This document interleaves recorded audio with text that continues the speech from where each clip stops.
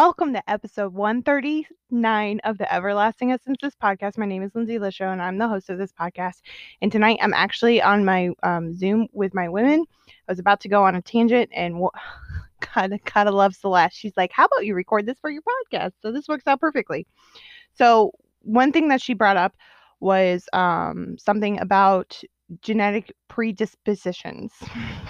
And so just for funsies for you guys, I got sober when I was in college. So one of the things when I got sober was I took classes and training to be a peer educator through the Bacchus Gamma Network, through the Alcohol and Other Drug Coalition at Kennesaw State University. It's a mouthful, but I even have the little card for it, you guys. Like, I'm legit.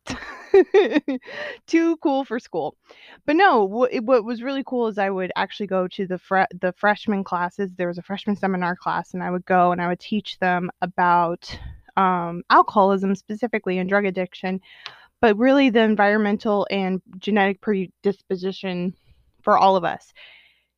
I have a little secret for everybody.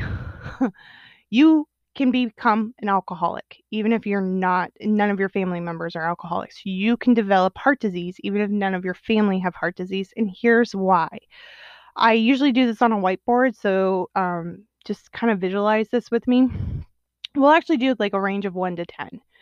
So let's say, and this is any genetic, this is why doctors ask you, like, does anybody in your family, like grandparents down, do they have depression, anxiety, high blood pressure, diabetes? Like, there's a reason why they ask these things, is because they want to see where on the scale you are genetically predispositioned to manifest various things into your life.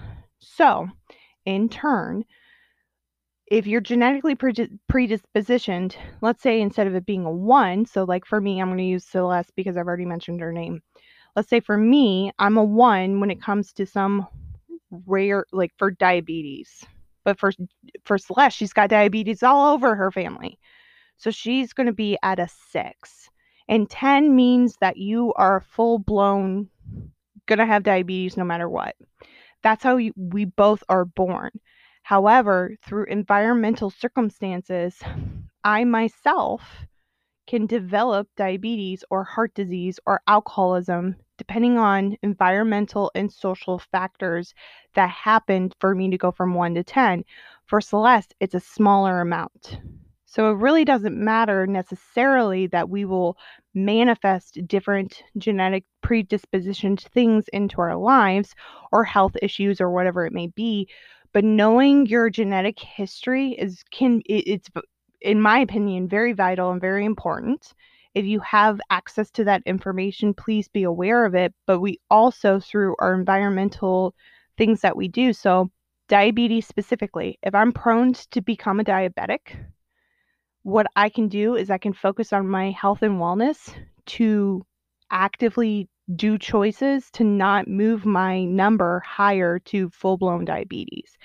And what's nice and great also is sometimes, not all the time, but sometimes, like, people beat cancer every day. So I'm just saying, like, even if stuff does manifest, you still have an opportunity through your environmental and health factors, depending on your degree of healthiness, to be able to take care of your body. And this applies to any genetics when it comes to your health and wellness across the board. So I just wanted to share that with you guys. It's going to be a short, sweet podcast. I appreciate each and every one of you for listening in. Don't forget to subscribe and follow on whatever platform you're listening on. Over on Apple Podcasts, we're still doing the 25 5-star review giveaway. So go ahead and put your 5-star reviews in. That way you can be entered into the cash giveaway. And also go ahead and screenshot this, head over to Instagram, tag me at Everlasting Essences. Tell me what your biggest takeaway is. I really enjoy seeing what your biggest takeaways are, and I love sharing them into my stories. Love and appreciate each and every one of you, and I will talk to you tomorrow.